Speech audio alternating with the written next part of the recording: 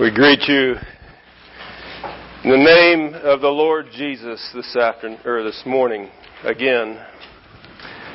And I am so blessed. I just am so honored just to have Brother Kurt speaking and ministering prior and just giving me encouragement. It just really blessed my heart this morning because I just feel like a desperate need of Jehovah Jireh this morning to provide.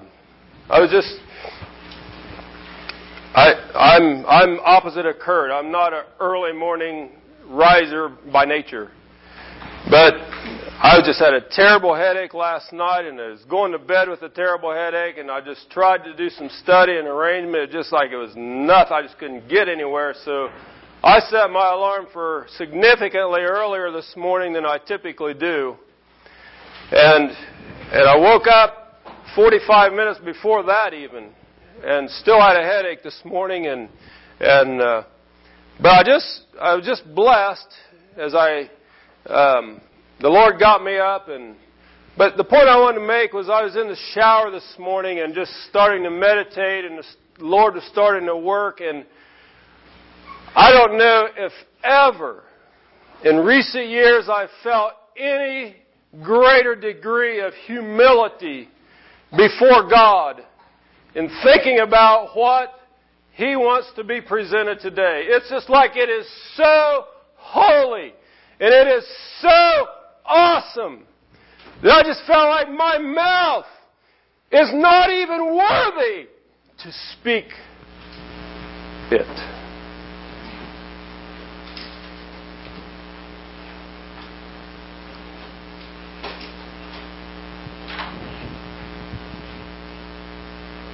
Today's talk will be in two parts.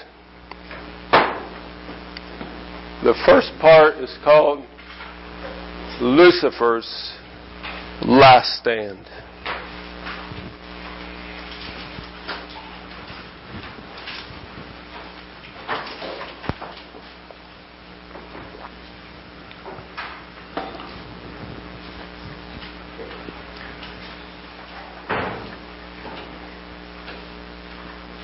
The quiet words of the Lord. Father,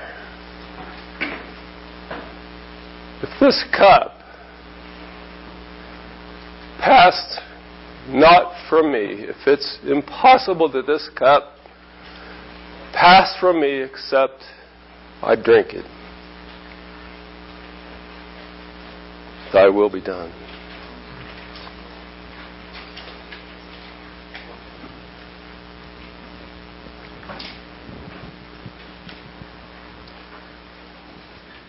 States of confusion. Jerusalem, total uproar.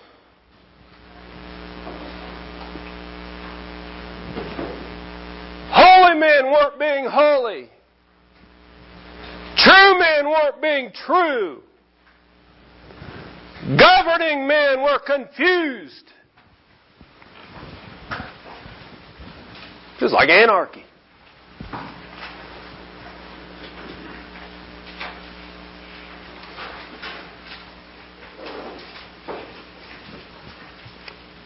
Pilate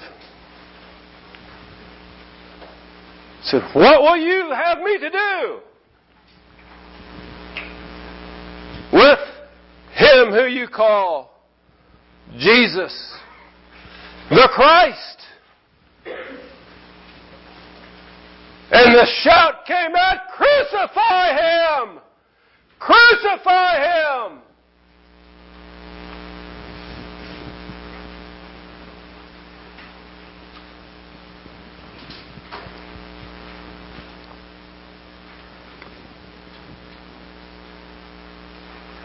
Nails, hammer, cross.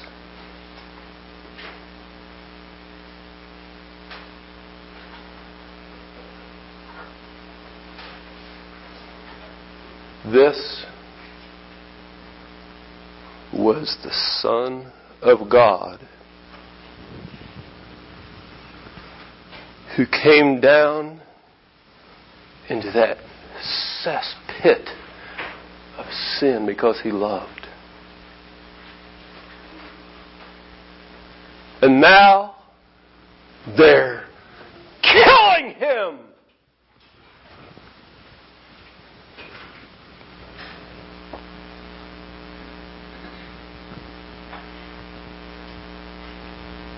Hanging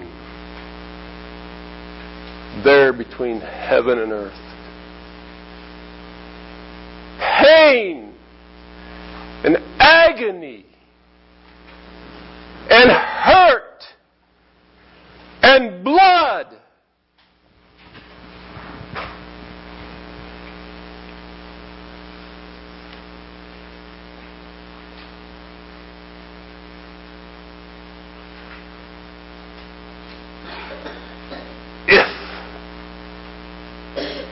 Thou be the Son of God, save thyself. Saved others. He can't even save Himself.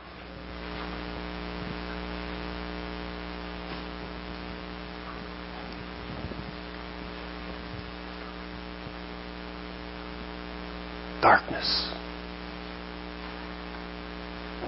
Darkness. I said darkness.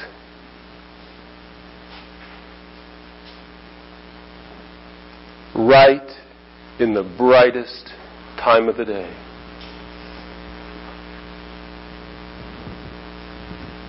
Black.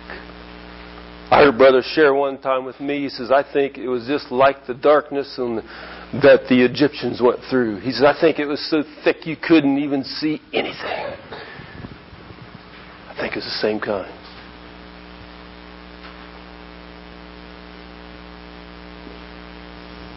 My God! My God! Why hast thou forsaken me?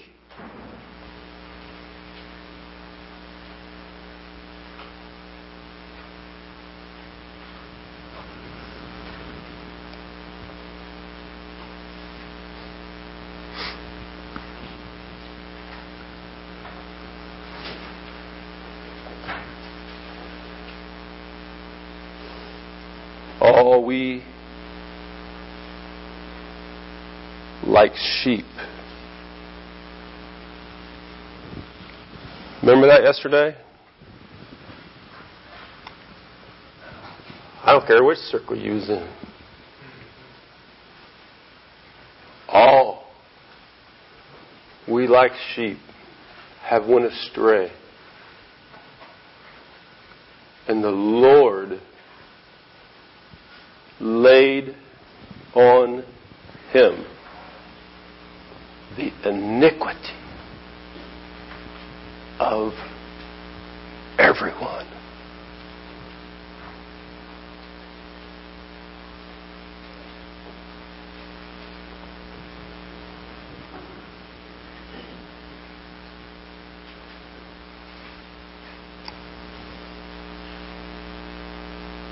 Peter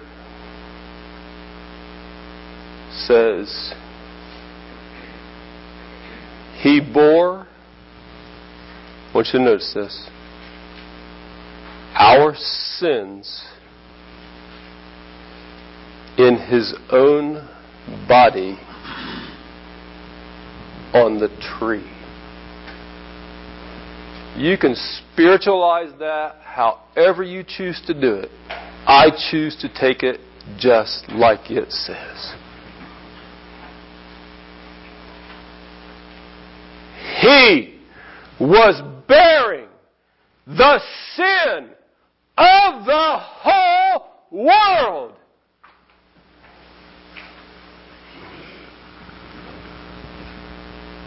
And I'll own up, He was taking mine also.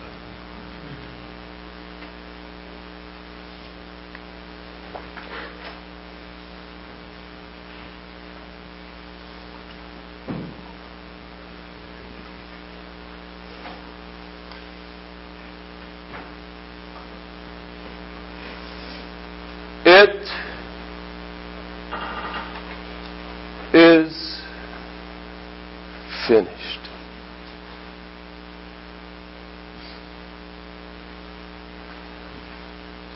And he bowed his head and gave up the ghost.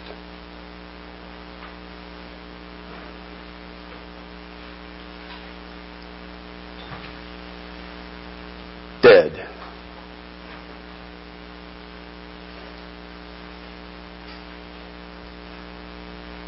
Do you know what the penalty of sin is?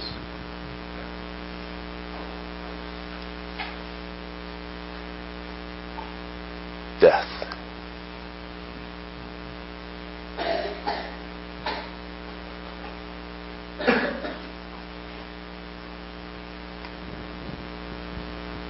Hopelessness set in.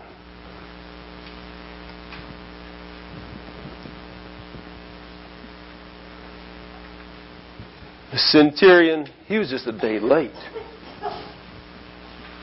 Surely, this man was the Son of God. Yes. He was the Son of God. But he's dead.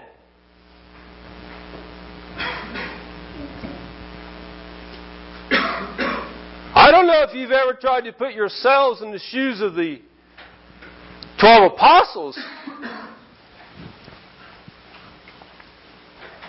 11. One of them was hanging out there. Or maybe he'd already fell down and his bowels had already gushed out. I don't know. I want to tell you, it was hopeless.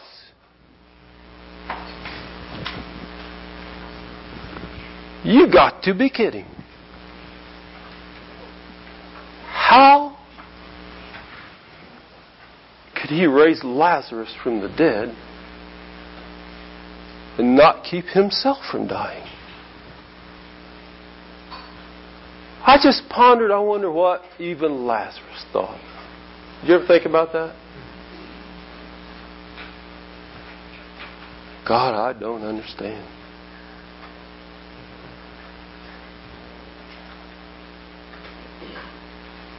Utter despair. Fear sets in. I mean fear. It's like all the hope you ever had, of all the promise you ever hoped for, is gone.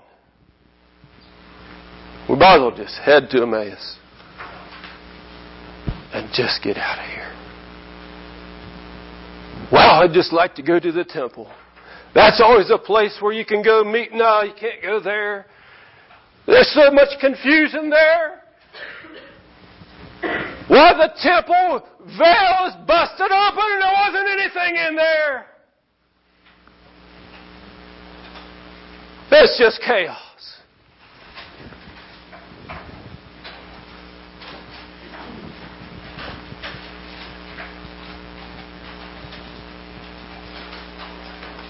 Dead.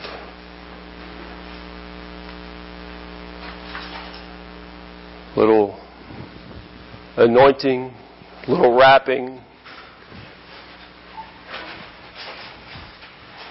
Put him in the tomb. Roll the stone over.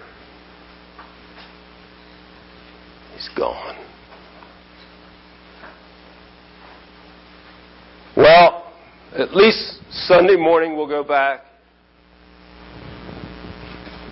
and take care of him. At least some kind-hearted women would. Centurions there, guarding the tomb. It had already been sealed with Pilate's seal.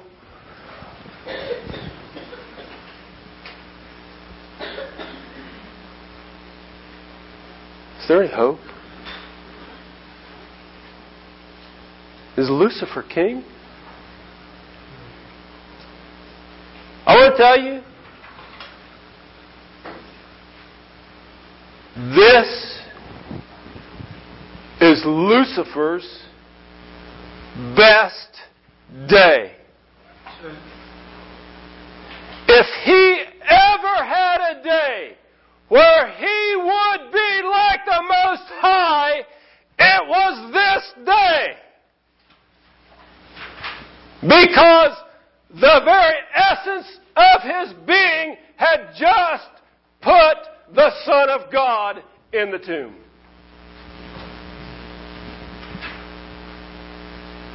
I can just hear the demons cackling and laughing.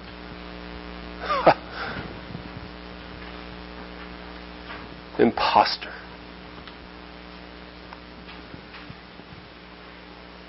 Obviously, he was a fake.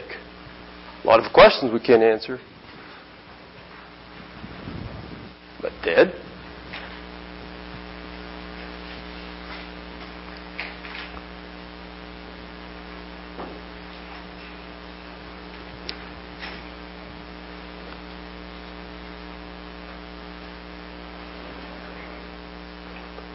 Crying eyes approached the tomb.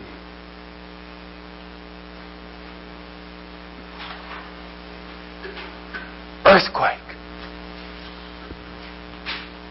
What was that? Early morning earthquake.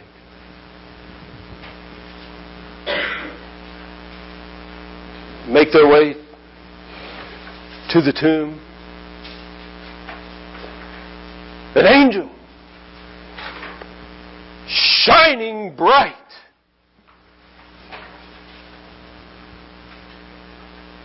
sitting on the stone that was rolled away. What'd you do with him? Where is he?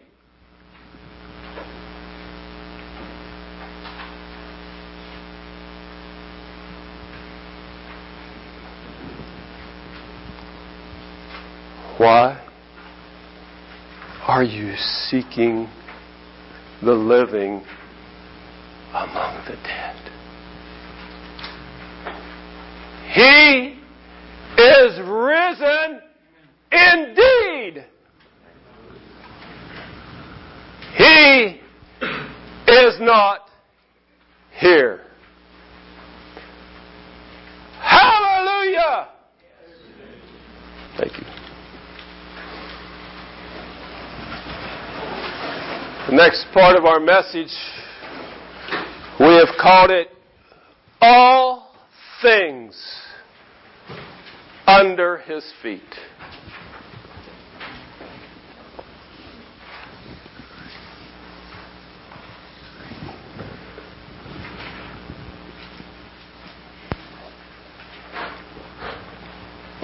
This part of the message is about, or this session is about the authority of Christ concerning spiritual warfare.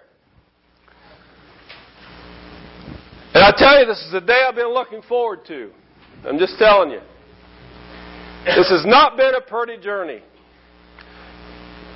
And I am so sick and tired of drawing pentagrams on this board, and Evelyn is too, that I'm sick of it. And this is the last day I'm going to. Because it is shattered. Amen. Lucifer has had his day. And it was his last stand. No longer is he the authority. We know some of that needs qualified, but we will. We just want to talk about the resurrection a little bit today, and what it means, and how it pertains to this whole cosmic warfare that's been going on, that we've been talking about, that started out in war in heaven against Michael and his angels, against Lucifer and his angels, and how it all came down to earth, and how it started that sin nature started just going through the human family like a scourge. It just seemed so hopeless. In fact, the Bible there says that death just reigned. I just marvel at that from Adam to Moses. It talked about that. And that's just the picture I get. It's just death reigning and death reigning. But as you students have memorized there in Hebrews 11, that there was hope that someday, in my own words, something would happen to take care of my sins. They died in faith.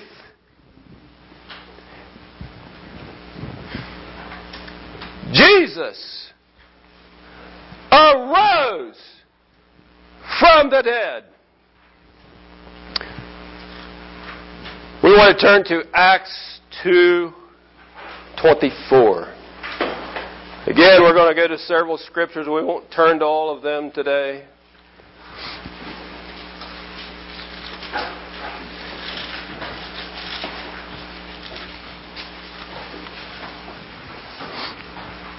Acts 2. We'll start reading at verse 23 of Acts 2. Him being delivered by the determinate counsel and the foreknowledge of God, you have taken, and by wicked hands you have crucified and slain. But I want you to take special notice to verse 24. Whom God hath raised up, having loosed the pains of death,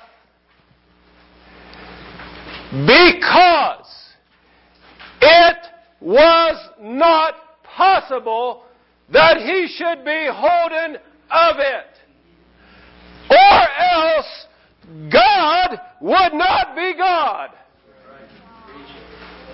That's the way it is. That's why we call it Lucifer's last stand.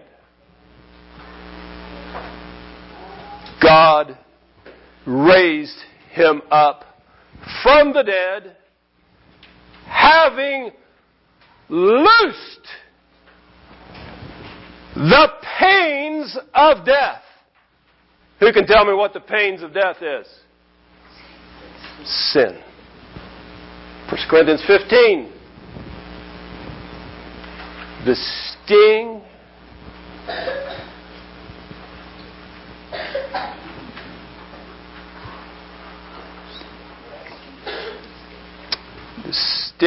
of sin. Sting of death is sin. There's another part to that there. What is it? Didn't have it written down here.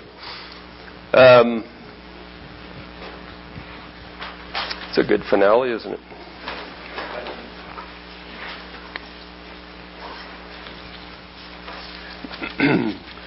There you go. O death, where is thy sting? O grave, where is thy victory? The sting of death is sin. And the strength of sin is the law. And he concludes there, he says, O grave, where is your victory? Where is it at? We see something happening here at the resurrection that is hugely important. We said the Lord hath laid on him the iniquity of us all. That's why he died. But in the resurrection it says that he loosed the pain of death. Broke it apart. Nullified it. And we're going to find out as we go on the implications of that. Loosed the pains of death And really the part I really wanted was because it was simply not possible that it would keep a hold on the Lord Jesus Christ. Otherwise, He wouldn't have been the Lord Jesus Christ. Pretty plain, pretty simple. What did Jesus say? Verse 10, we're going to turn there because it's just so powerful in this context. John 10. St. John chapter 10. Old familiar scripture.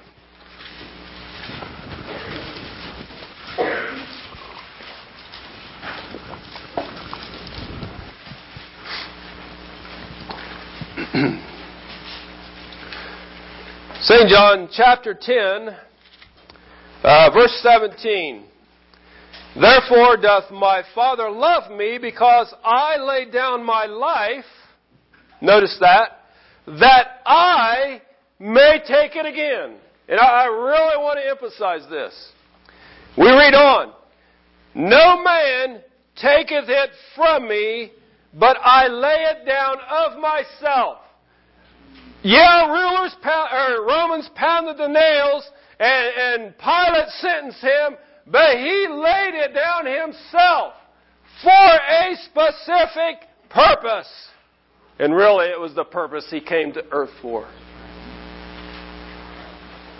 I lay it down of myself. Now, here's the part I want. I have power to lay it down, and I have power to take it up again.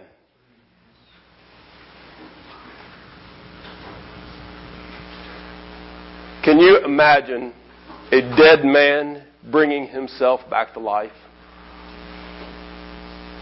Now, it sort of, kind of, maybe a little bit, possibly makes sense for Jesus to bring Lazarus back to life. But for a dead man, of his own power, bring himself out of death is beyond my comprehension. But Jesus said, I have that power. I can make dead things alive.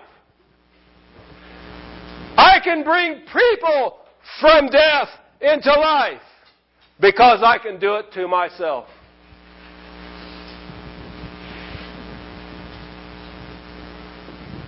That is absolutely amazing.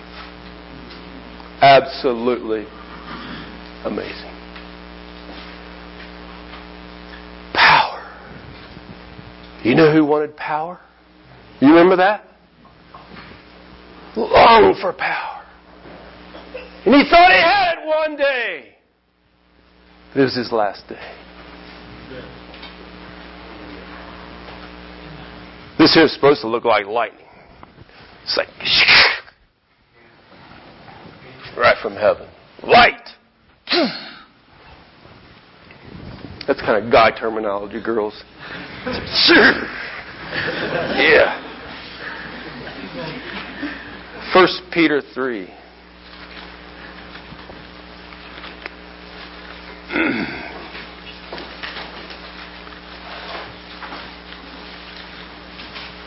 First Peter 3.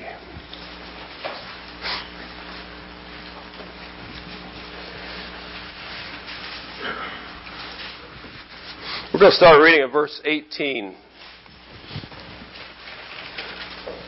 For Christ also hath once suffered for sins, and that's what He did. He bore our sins. His whole purpose was to get us out of the sin dilemma that we were in. Because we were in a real dilemma. It was like there was nothing we could do about it.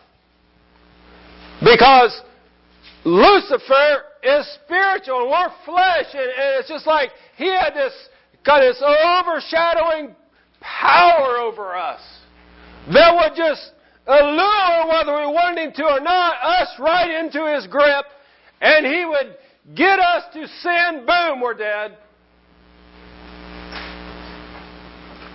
Christ also hath once suffered for sins, the just for the unjust, that He might bring us to God, being put to death in the flesh, but quickened by the capital Spirit. Now, if you look back at those 3 verses, or those 3 passages, you find there in Acts 2 that God raised Him from the dead. You find there in John 10 that Jesus said, I raised myself. And here in Peter we find that the Spirit quickened Him. There is no part left out of this resurrection. We see all the forces of the eternal Godhead at work, coming down in unison and unity and affecting life after death. Now let's read on. By which also He went and preached unto the spirits in prison, which were sometimes disobedient, and so on. And I'm putting that so on in there because I don't want to get into a controversy today. It's a very controversial area, and I'm not even sure what I think about it. All I want to say and get out of that passage of Scripture is that He was raised from the dead, and He went and preached to spirits that were in prison. Now, does that sound like familiar language? We know who shut the prison door and wouldn't open it. Lucifer. He has one thing intended for you, is to get you in prison. Because when you're in prison, you'll rot until you die. And he won't open it. The point I want to get out of here is somehow, somewhere, as Jesus, and I don't know, I guess in my own mind I think it just happened right there at that time when darkness came. I don't know. Maybe it happened in the grave. I don't know. I just don't want to even get into the controversy. All I know is somehow the Bible records that Jesus went and preached to spirits that were locked up in prison. And set them free. In fact, maybe Isaiah 61 don't even have anything to do with that passage, but I'm still going to go there. We just have to. And be it known, students, that again, they're in Hebrews. They were had faith in something that was yet to come. I don't know. I try to put myself into those Old Testament people, and I don't know. I struggle with faith when I even know what has happened in the past, let alone dying and thinking that maybe something will happen in the future to take care of my sin. I think they almost had to have a whole lot more faith in the Old Testament than we do in the New.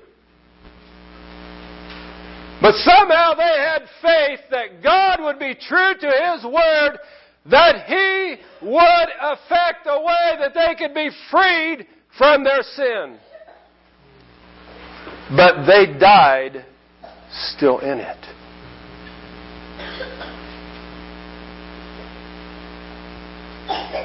My simple way of thinking is, He opened the prison doors for everybody. By His resurrection. We just want to read this right here, Isaiah 61. The Spirit of the Lord God is upon me. I know we've read this already this weekend. Because the Lord hath anointed me to preach good tidings unto the meek. He has sent me to bind up the brokenhearted. And here's the part we want: to proclaim liberty to the captives and the opening of the prison to them that are bound. And those who were bound in sin, and bless your heart, there's only one human being that's ever graced the face of the earth that didn't have to go to prison. At least of his own accord. And that was Jesus Christ. He hath made Him to be sin who knew no sin. Of course, that we may be made the righteousness of God in Him. absolutely sinless. Not even one little, even piece of pretense. Perfect. But he chose, he said, Lord, if there's no other way, I'm just putting my own words, if there's no other way to get around this cup but I drink it, I'll do it. Now I think he'd just seen a cesspool of iniquity that he knew was going to get laid on him. He was willing. He was willing.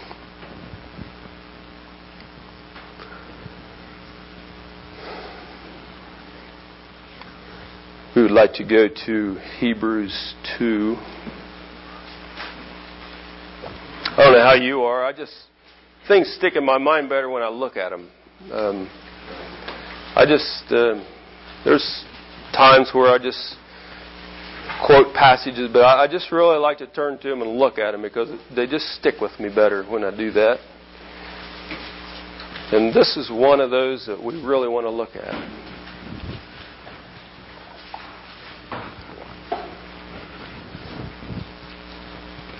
We're talking now about all things being under His feet. And that's Jesus.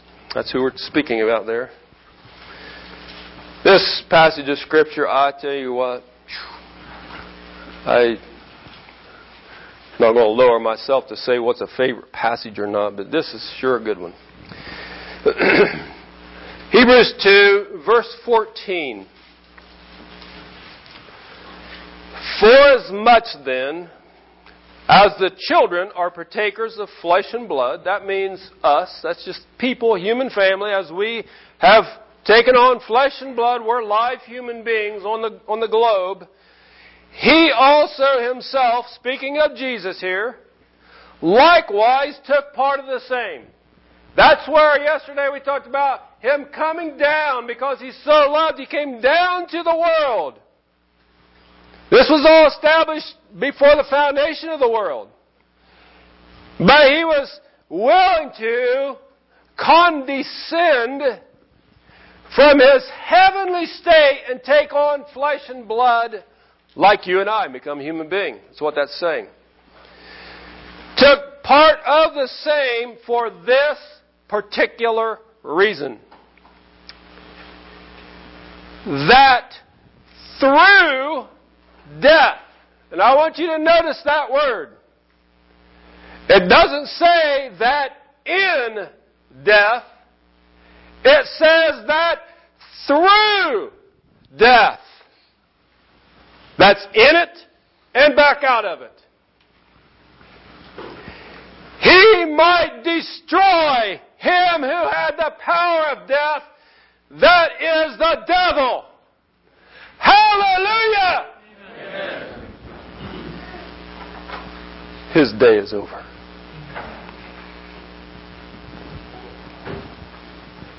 And we'll read on, then we'll come back to that. And deliver them who through fear of death were all their lifetime subject to bondage. That is ugly stuff. But what that passage is saying is He took on flesh and blood for this purpose. He was going to have to die. Why did He have to die? Because sin was put on Him. He took it upon Himself willingly. Sin takes death. It takes death. God's not going to wink at it. He's not going to say, I'll just overlook that one. No. Every single sin requires death. And Jesus tasted death for every man. We're going to get back there in a little bit too. Destroy. When we think of destroying something, we think of the picture always keeps on in my mind is the A-bomb. You know, Hiroshima, Nagasaki. You know, something goes down, boom, and just blows it to bits. And there isn't anything left, and it's all gone. I wish I could tell you that's the case today. I'd just like to just erase this off of here and just say, He's gone, He's dead. We don't ever have to worry about it. And we'll just walk with the Lord and never, ever, ever have to worry about sin and all that stuff again. Now, I'm not lessening the hallelujah of the victory. I'm just telling you this is the way it is. When it says here that He destroyed him who had the power of death, that simply means He took the power of it away from him. The best way I can think about it or look at it is, and this is more of a guy thing, okay, girls, but I think you'll get it, okay? You've got this tractor, all right? This tractor is going, and it's got power. On the back of it, there's a PTO shaft. It's a power takeoff. And you pull equipment behind it. So you've got this piece of equipment back here. We'll call it a bush hog mower. Big bush hog mower, okay? Well, that bush hog mower don't have any power of itself. It don't have a motor on it. It has no way to energize itself. So what you do, you take a shaft from the mower and you hook it up to the tractor. So the tractor's power energizes the mower.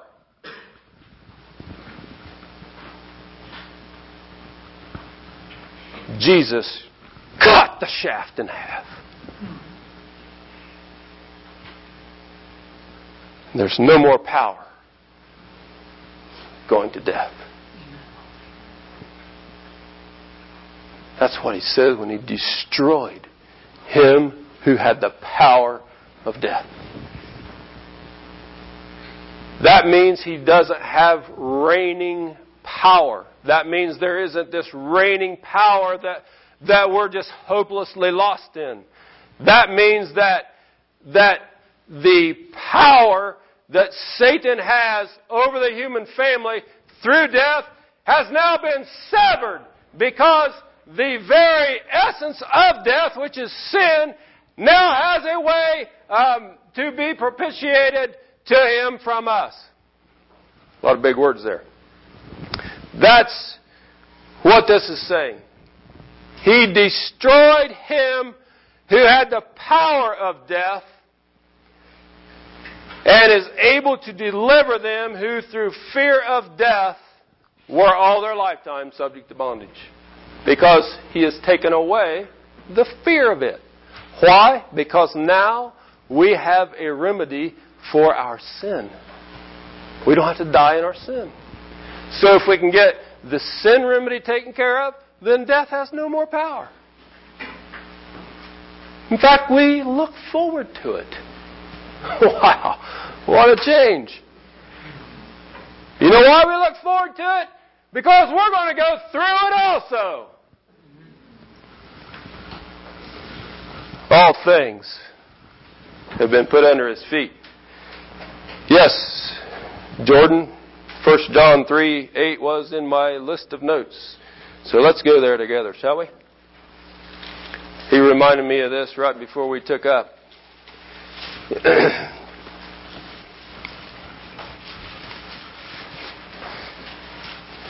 1 John 3:8. We'll just simply read that one verse.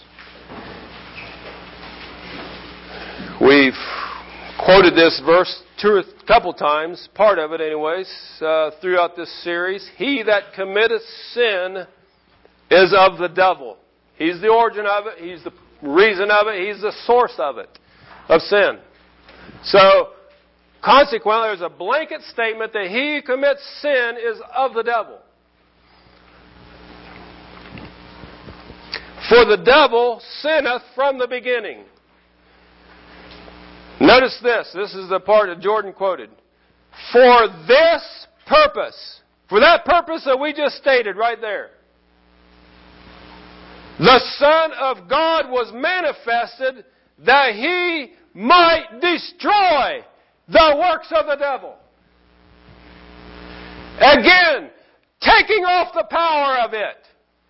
In other words, He's up here energizing His power, and when we're in the Lord, He don't come to us. It's destroyed.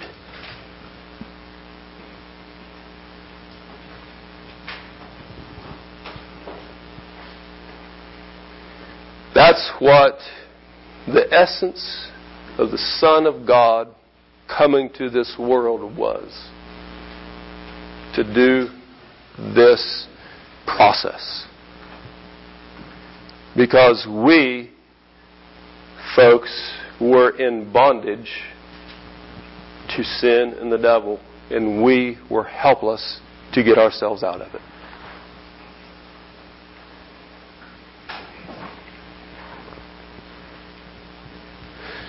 We're going to go to Colossians chapter 2.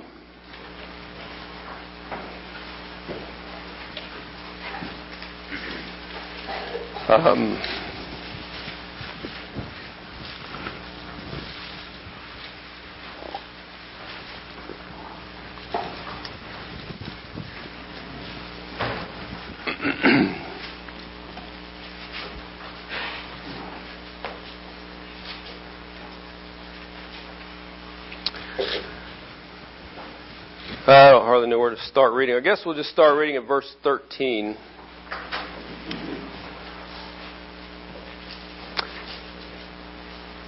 The first part of this is not actually part of our topic, at least today, but and you being dead in your sins and your uncircumcision of your flesh hath he quickened together with him, having forgiven you all trespasses.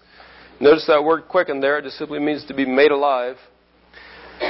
Blotting out the handwriting of ordinances that was against us, which was contrary to us. And we want to stop right there.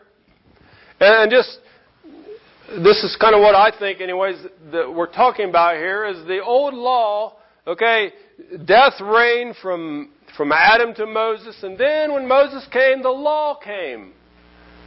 And Paul, in his words, he said that law was supposed to be life to me. That's what he says there in Romans 7, I think. Because it was the Word of God. It was the law. And he just laid it all out. Says, all you got to do is just do this and this and this and this and this, and don't do this and this and this and this, and all that. And if you do all this, you're righteous. You're good, because that's me. Pretty simple, isn't it? That's just all you got to do. Just go back there and just do all that perfectly, and we're good to go. This scripture says that was against us. You know why it was against us? Because nobody could keep it. You know why? The weakness of the law was the flesh. We're so susceptible and so drawn to this that there's no way. There's only one man that did. There's only one. Jesus Christ. He did it perfectly. But nobody else. So what Paul says, that thing that was supposed to be life to me became death to me. And really, that really was God's intent of the whole law anyways, was just to simply show man the sinfulness of sin. He says if there was nothing there to show you what sin was, we wouldn't even know what it was. We would just go lust and do all that ugly stuff, and we'd think it was okay because we don't know what the Lord thinks about it. But when He writes it out, this is what I think about it, boom, it becomes sin. Now we know. If we do that, we're sinning. We die.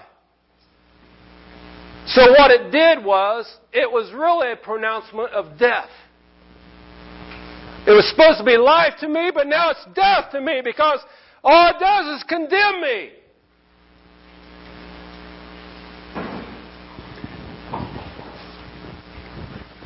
Blotting out the handwriting of ordinances that was against us, which was contrary to us, and took it out of the way, nailing it to the cross, and having spoiled principalities and powers, He made a show of them openly, triumphing over them in it. Now, it's kind of a big bunch of stuff to say, but what I make out of that is that the very condemnation of the law, He's not saying that the law was bad, so we just got to get rid of that thing so we can do something else. What He's saying is, I fulfilled it perfectly. And the condemnation of it, I paid the price for it. and all these other things, principalities and powers and all that, I have spoiled on the cross by the resurrection.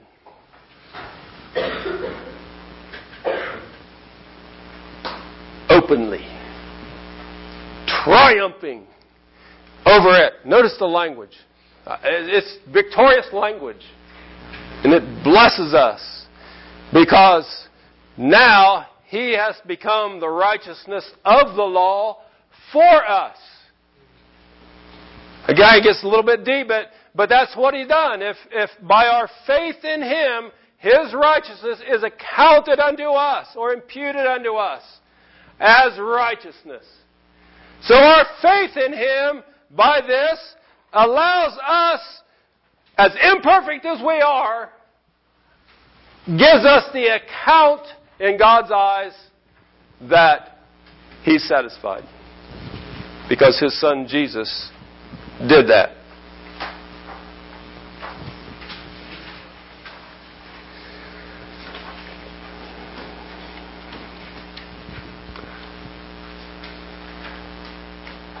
Let's go to Hebrews 2. We were just there a little bit ago, and now we're going to go to the earlier part of that verse.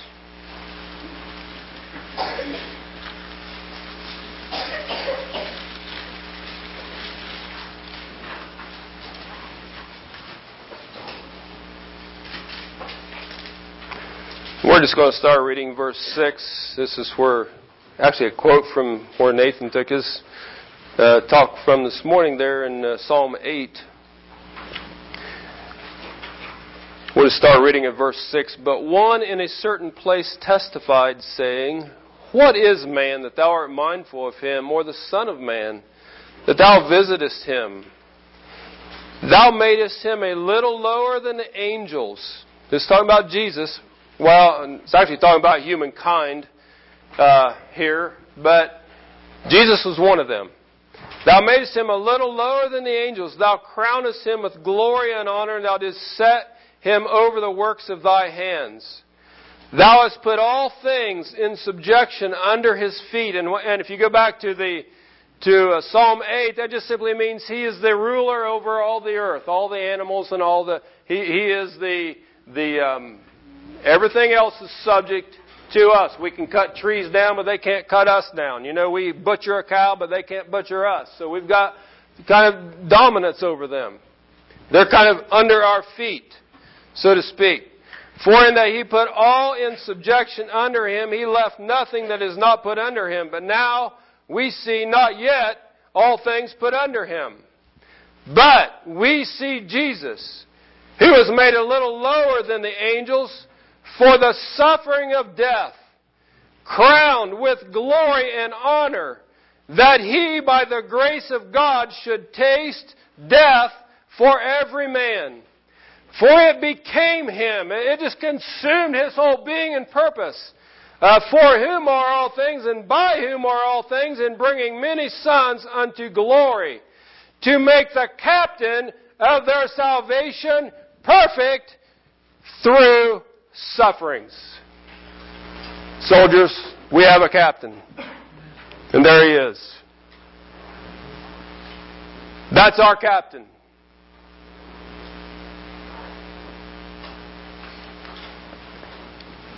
The captain of our salvation. We'd like to go to Ephesians chapter 1. This is actually where we took this phrase that we came up with for this part. I'm not going to spend a lot of time here today. We probably will spend some more time here tomorrow.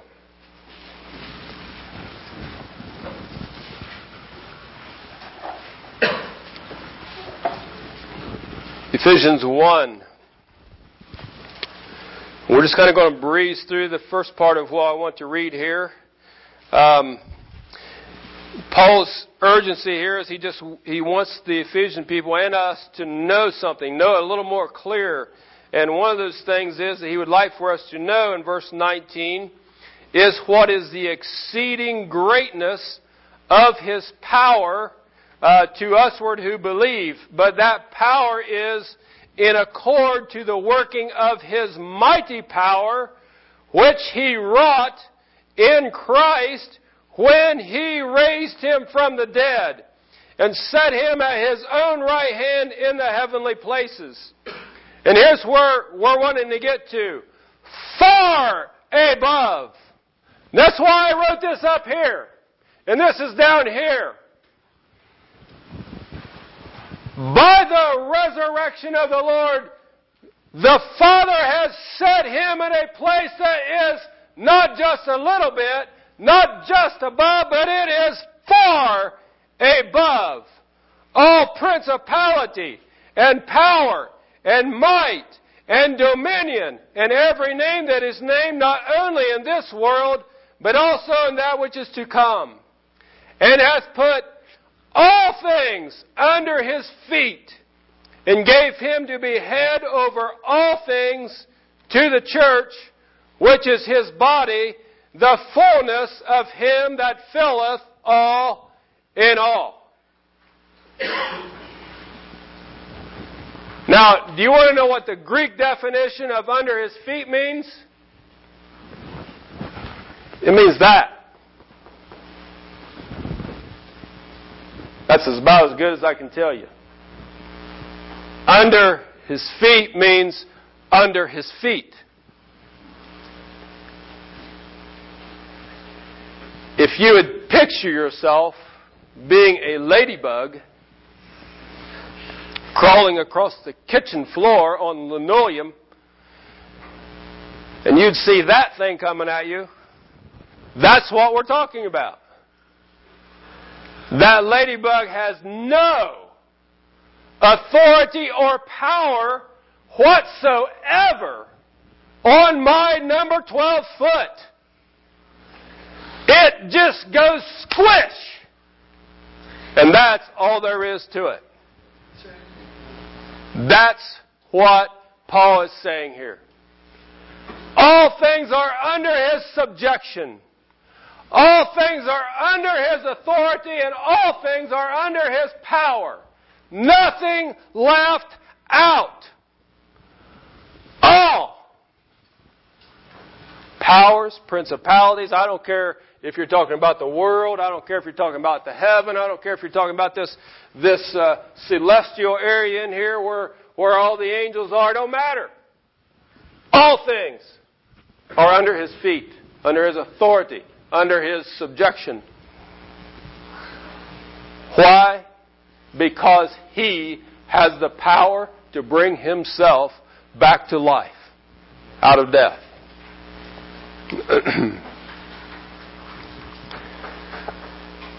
We would like to go to Matthew 28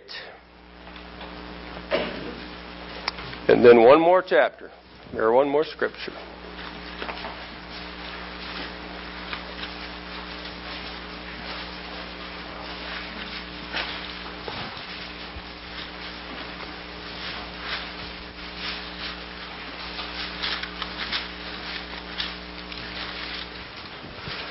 Matthew 28, and we're just going to read one verse here. We could read more, but we're not. Verse 18. And Jesus came and spake unto them, saying, All power is given unto me in heaven and earth. And this is after the resurrection, before His ascension. But He says, all power. And if you look in the Revised Version, it says, all authority is given unto me in heaven and in earth. And I just view that on the globe like we had drawn there Monday, and also in this celestial area up here where the angels are, including this guy right here and all of his angels. He says, I have all authority in heaven and in earth. Period. All of it. We want to go to Revelations 1.